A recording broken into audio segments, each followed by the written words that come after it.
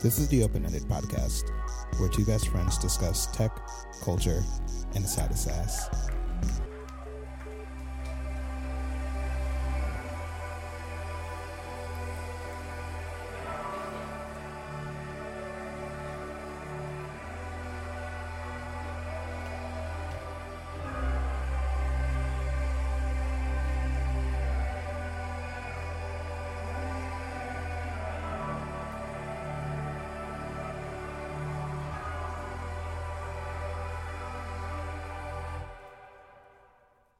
So last April, I was interviewing this band from Scotland called Young Fathers, and afterwards I was invited to go to the show. And the opening artist comes on, and I had no idea who he was, but he was big and black and fantastic. He had this really intricate gown on with backup dancers that were synchronized and looked terrifying. I had no idea how to handle this, but I was here for it.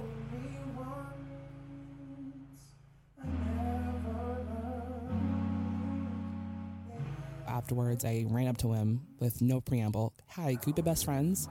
And he was like, of course, here's my CD. And we chatted for a while, and we both vibed on each other and realized, yeah, we could be friends, totally. And his name was Tunde, and he's so great. And I had the pleasure of seeing him not once, but 3 times since. And I had to get him in the studio. Some things just feel like, okay, we're just supposed to connect, you know? So I was like, all right, here, I just need to give her a CD. And I was right. I'm Tunde Olaniran, and my preferred pronouns are he, him.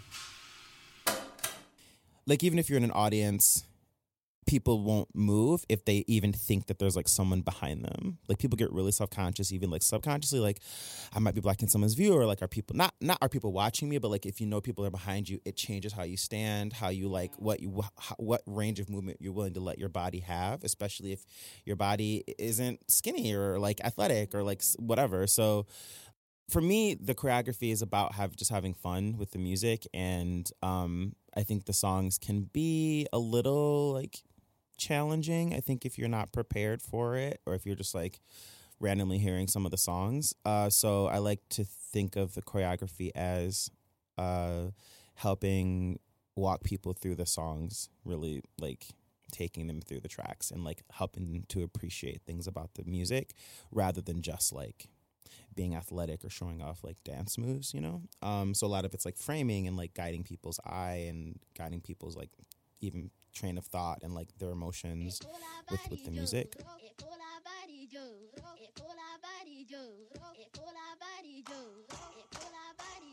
For me, the production, a lot of the times the production, at least for the album that I have, Transgressor, a lot of that production came into being right before or at the same time as the lyrics. Almost none of the songs were written before the production was like at least like 60%. It's funny because like working with songwriters, they'll be like, oh, let's get the melody down. It's like, oh, let's get the drums figured out. Like, I'm very much that. So I think the choreography in some ways is me trying to like tell the story of the production too. Because that production has its own like emotional arc or whatever. So you might feel like sometimes I feel like I'm just like being completely all over the place, but it actually is just the right amount of movement. So I try to do that and try to just like not be inhibited and just push myself to like even just extend my arm out more, or okay, stop moving for a minute and just like look at people, or just like ground yourself. It's a lot to think about on stage. And then sometimes it's me, like what my dancers do when we're rehearsing and I have an idea, and when I see them do it, it'll give me like, we're talking about one of the first dancers I work with was just incredible. She's just very theatrical. She was so much fun, and she got into the character because I was trying to create the dancers as like their own character, and she was one of the first people to do it, and it like her level of intensity like shaped what I ended up having the dancers become on stage. So we were talking about like, yeah, like we all just want to live up to Simone, that's like the dancer. We just want to like be as good as she was in that role, in a weird way, like taking on this like role of this character. So what is this like level of intensity like? Well, it's like kind of like it's like a mix of like masculine energy. There's a little bit of like kind of predatory in some ways, but then it can be like really, really like bursts of like playful silliness. And then I also want to just make people like, kind of uncomfortable. And so like they're like, it's funny because they're like, we can't smile, and they're like, so behind their glasses, like we just have all of our emotions are coming out in our eyes. So I'll just be like, but because I can't like or snarl during dance moves. But it's funny because we'll be standing there and people are like kind of maybe uncomfortably like waiting for us to do something, or they're like smiling, or they're laughing, or like flirting with us, or like, so it's just like making people either uncomfortable or like bringing out, I think the fact, like, if we're doing this and we're being this kind of, not ridiculous, but this, like, out there, it brings something kind of wild out in people in the audience, especially if the room's, like, if it's an intimate enough show and, like, we can connect with people, it gets kind of fun. People don't really understand the entire experience of being a fat person. Like, you get a lot of, like, subtle kind of like, oh, well, you can't. People just, they don't, like, I think it's the thing, like, especially if you're a guy, you're just like, hey, big guy, hey, chief. I didn't claim that. Like, I'm not trying to be like that thing, but they're trying to like give you something that you don't really want. But at the same time, it just takes away a lot of other like characteristics about you that maybe are a little bit more like not as easy to see or like think about. And so I like just saying, no, my body deserves to be wherever it like is, and I deserve to wear whatever I want to wear. I deserve to like be on stage. I deserve to be having a good time. Like, I'm not going to be like, I can't let that stop me from just being an artist.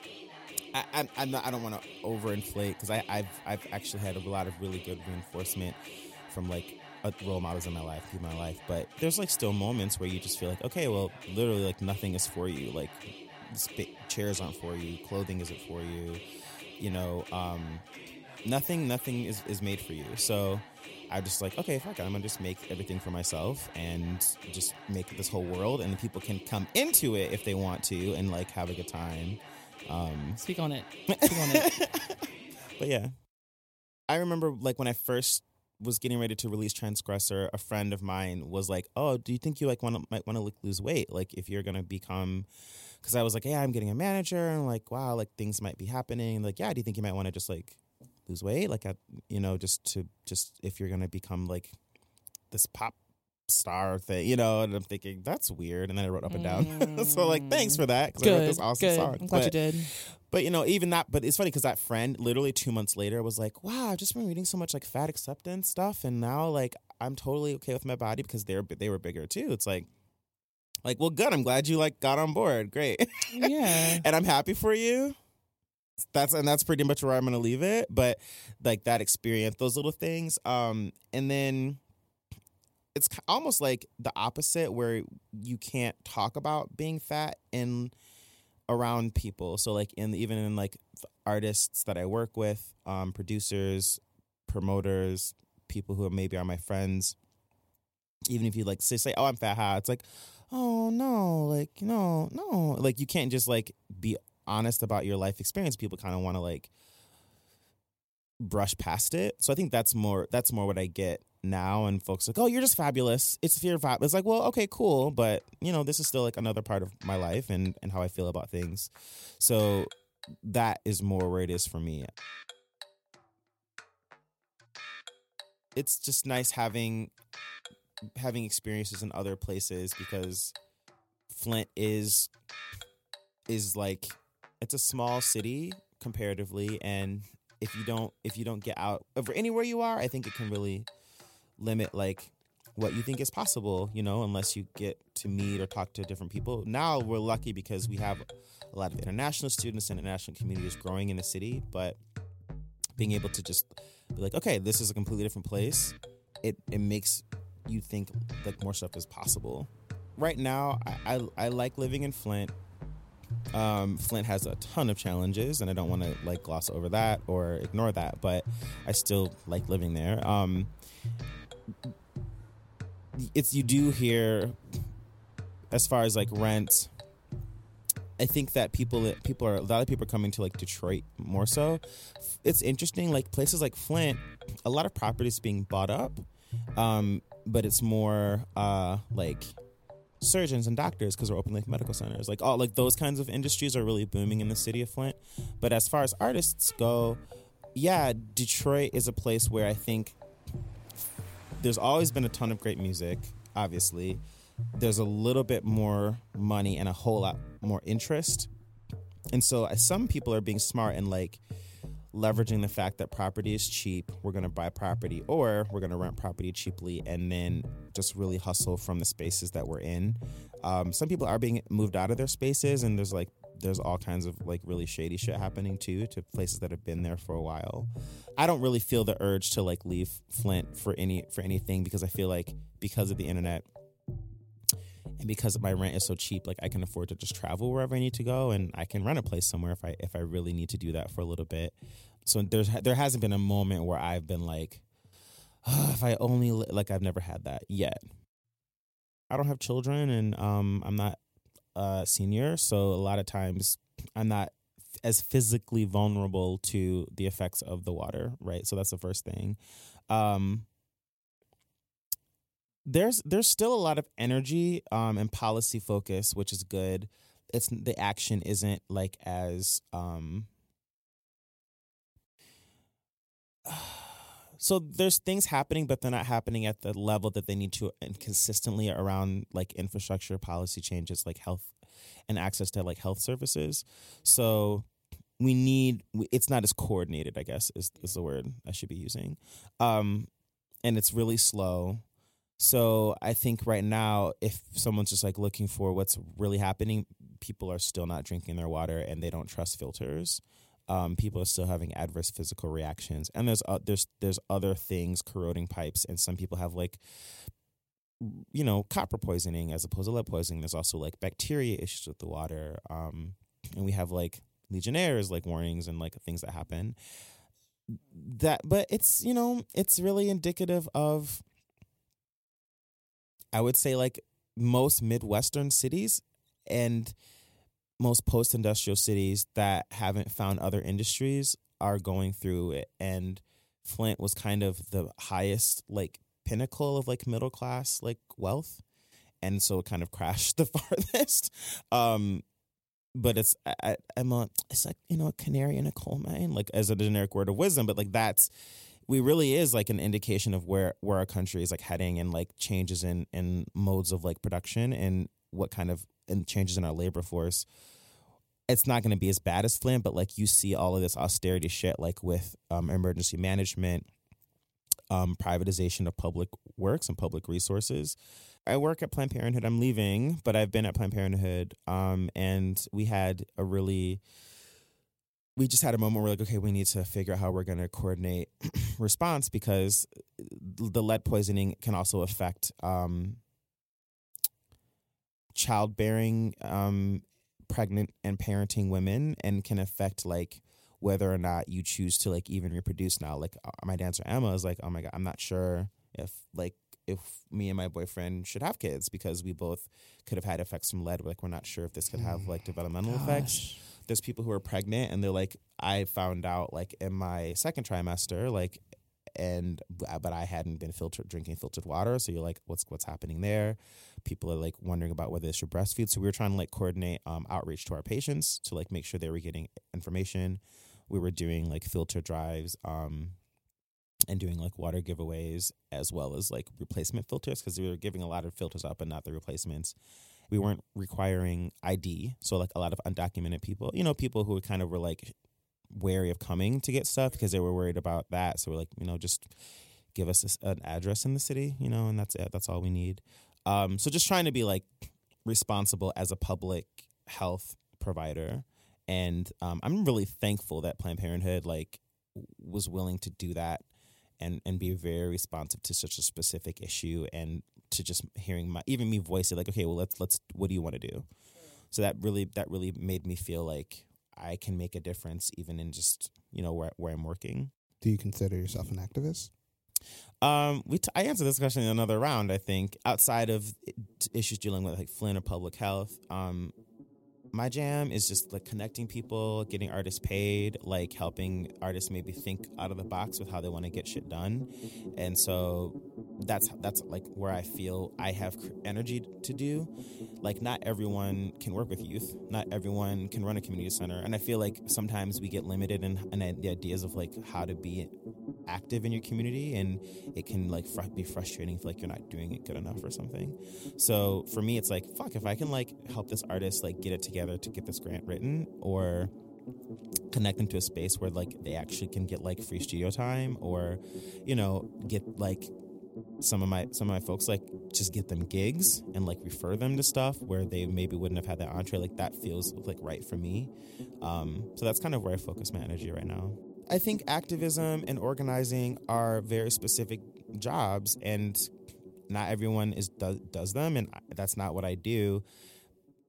And you like even being able to create a space for people to like dance and like access certain parts of their emotions for a performance is healing in a way. And like you had mentioned, another thing for me is like I'm really big on, for shows, even like saying if I have control over the lineup, I don't want to play a show where there like aren't women performing, or like if I have complete control of the lineup, it's like going to be all women of color like on my bill, because in places like Detroit or Flint, you just don't see that. It's really rare. And so that's another thing that like, I don't know if it's activism, but it's like coins. Like people need, like, you need to get paid like as an artist, and there's less places, and a lot of times these like foundations and like artist collectives and etc. are like always run by white people, and like usually white men, so they're like calling the shots.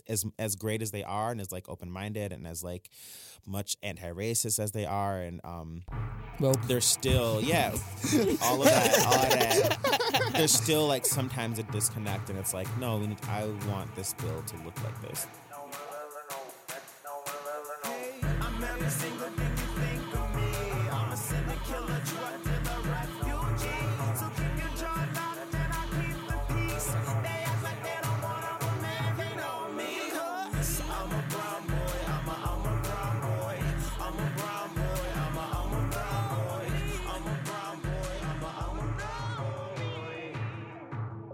I have only owned 2 computers in my life. I was not like, I had an old Dell, and then I had my 2008 MacBook Pro that I still have, that like resurrected it. It's like been brought back from the dead a few times.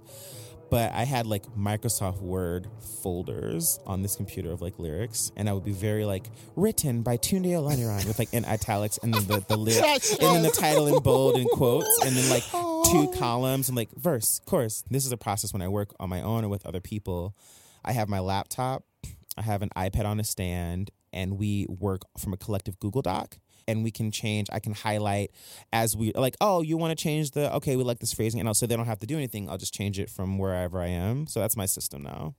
This is always the part I always feel like I'm like letting people down, because like a lot of the lyrics just are, I'm not thinking. I'm just like, just having problems with masculinity and feeling like a lot of times, so feeling like, gosh, like how there's got to be more than one way to be like a man. There has to be more than one way, and that was part of that part. And also like being a person of color and being a man and being like Nigerian, there's like that's like a whole other level of like how you are masculine, or how like even what the role of being a man in like a household is, or like in your community, or blah, blah, blah. So do you mind going into that a little bit? I mean, sure. It's like I don't want to speak to all Nigerians' experience, because I didn't grow up in a Nigerian household as like other people might say.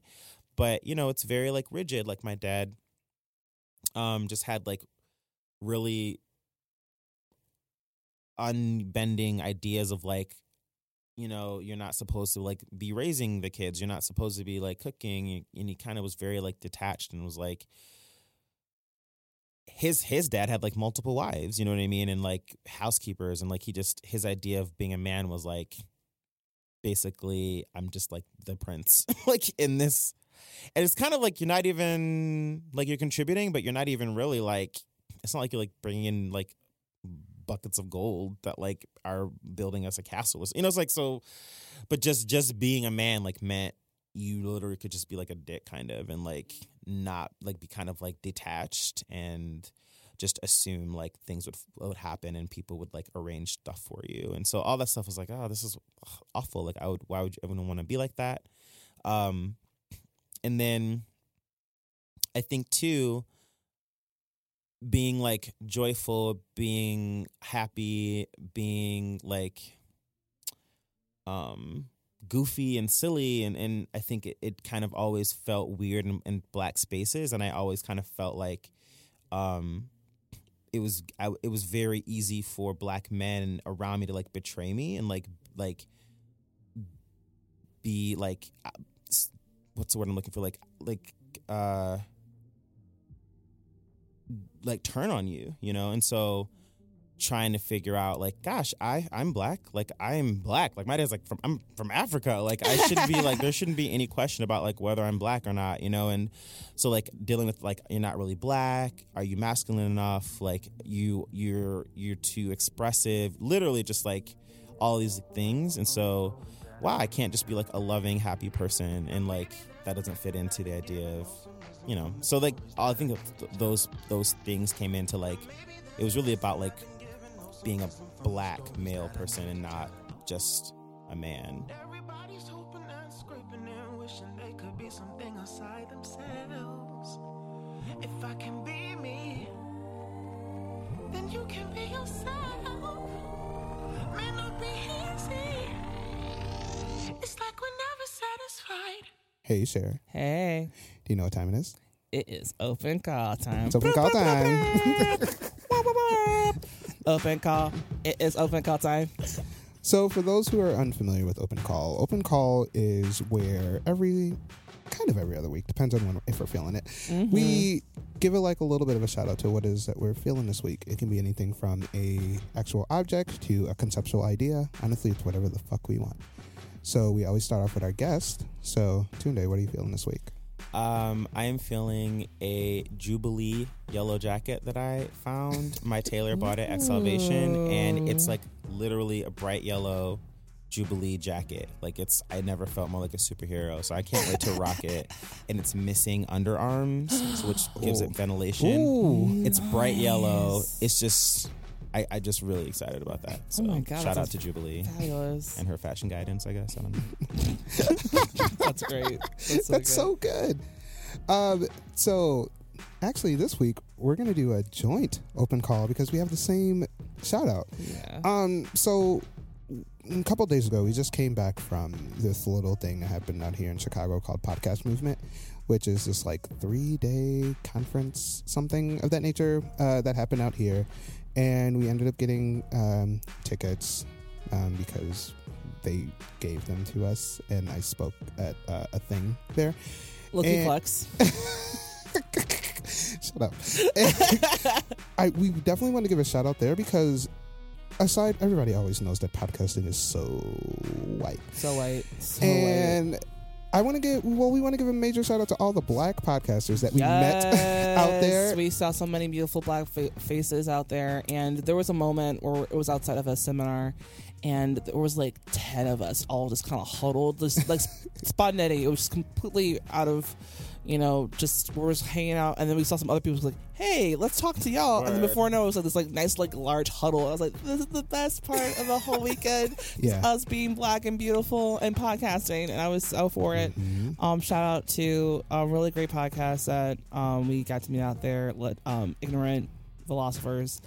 Thank you so much, Eric. You're a diamond. Yeah, he legit had us cracking up the entire time there. He is a fabulous human person. Also, Barry from Pods in Color. We finally got to meet you. So this is a little shout out to you. Thank you, Barry, for like giving us, when we were like a little baby with placenta still in our hair, giving us so much love right from the get go. Even when our podcast sounded like trash. Yes, you were like, you're still like, but you're but you're Black and beautiful, and you deserve to be on a platform. Like, thank you, girl. That's right. Thank you. So, shout out to you. Shout out to all my other beautiful Black podcasters.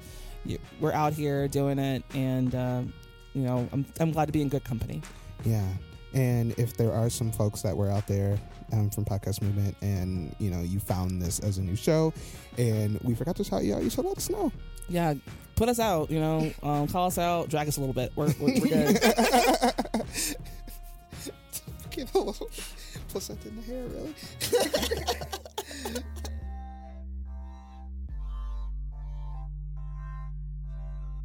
Open Ended is Cher Vincent and James T. Green.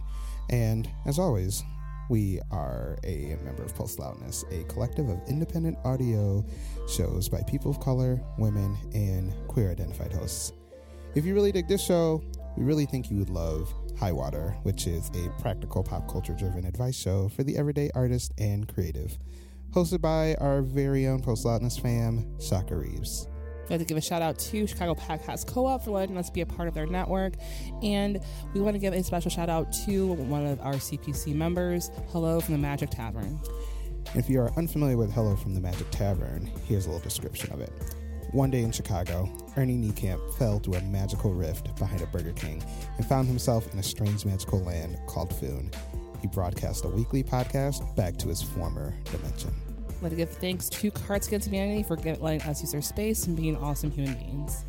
Production, editing, mixing, and music for this episode, aside from tracks from Tunde, was created by myself. And we had a little bit of some great production assistance by Taz Callagher, with editorial oversight by Cher Vincent. You can rate us on iTunes, only 5 stars. We don't take that petty shit. That's anything lower than that. You can recommend us on Overcast, and you can be the needle and thread to our stitch on the Stitcher. And we say this every single week because it actually is really important. That's how a lot of other people get to know about the show and find it to be really helpful. So, just take 2 minutes out of your day, open up the review and just tell us some things of why you like the show. We'd like to have an open up segment back and be a regular feature when we have non-guests. So to do that, you can go over to our ask.fm/openendedfm or use the hashtag on Twitter, AskOpenEnded. And we don't do this for free, guys. We need money to make this continue to go. So you can donate for a one-time donation at openended.fm/donate, or you can become a member over on our Patreon, starting at $1 at patreon.com/openended. You can contact us if you have any feedback, have any questions, or just want to say hi, you're awesome. You can go to our website, openended.fm/donate. You can email us at openendedpodcast@gmail.com, and you can contact us over on Twitter at openendedfm. So, we don't have a guest next week, and it's just 2 of us again. So, if you have any kind of ideas of other people you really want to hear their stories of on Open Ended, you can let us know at the nice places that Cher just mentioned earlier. So, until next week when you hear our wonderful voices in your earbuds. Bay, heart eyes, who's that bitch? Commenting on your pic. She's from Michigan. Keep things open-ended. This episode is sponsored by Cards Against Humanity.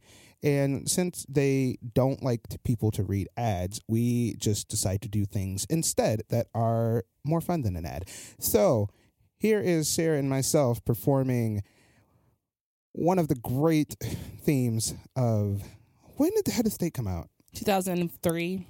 From the 2003 movie Head of State by legendary Nate Dogg. R.I.P. Nate Dogg. R.I.P. Nate Dogg. All right, here we are. 1, 1, 2, 2, 3, 3. Hold up. Here's a story about a man. A simple man. A man with a dream to do the world some good. Here's a story for the rich and poor, for young and for old, about a man from the hood to try to do the world some good. Here's a story about a man, an everyday man, man with a dream to be the head of state. Remember, this week was sponsored by Cards Against Humanity. Learn more about them at cardsagainsthumanity.com. Post Loudness. Audio.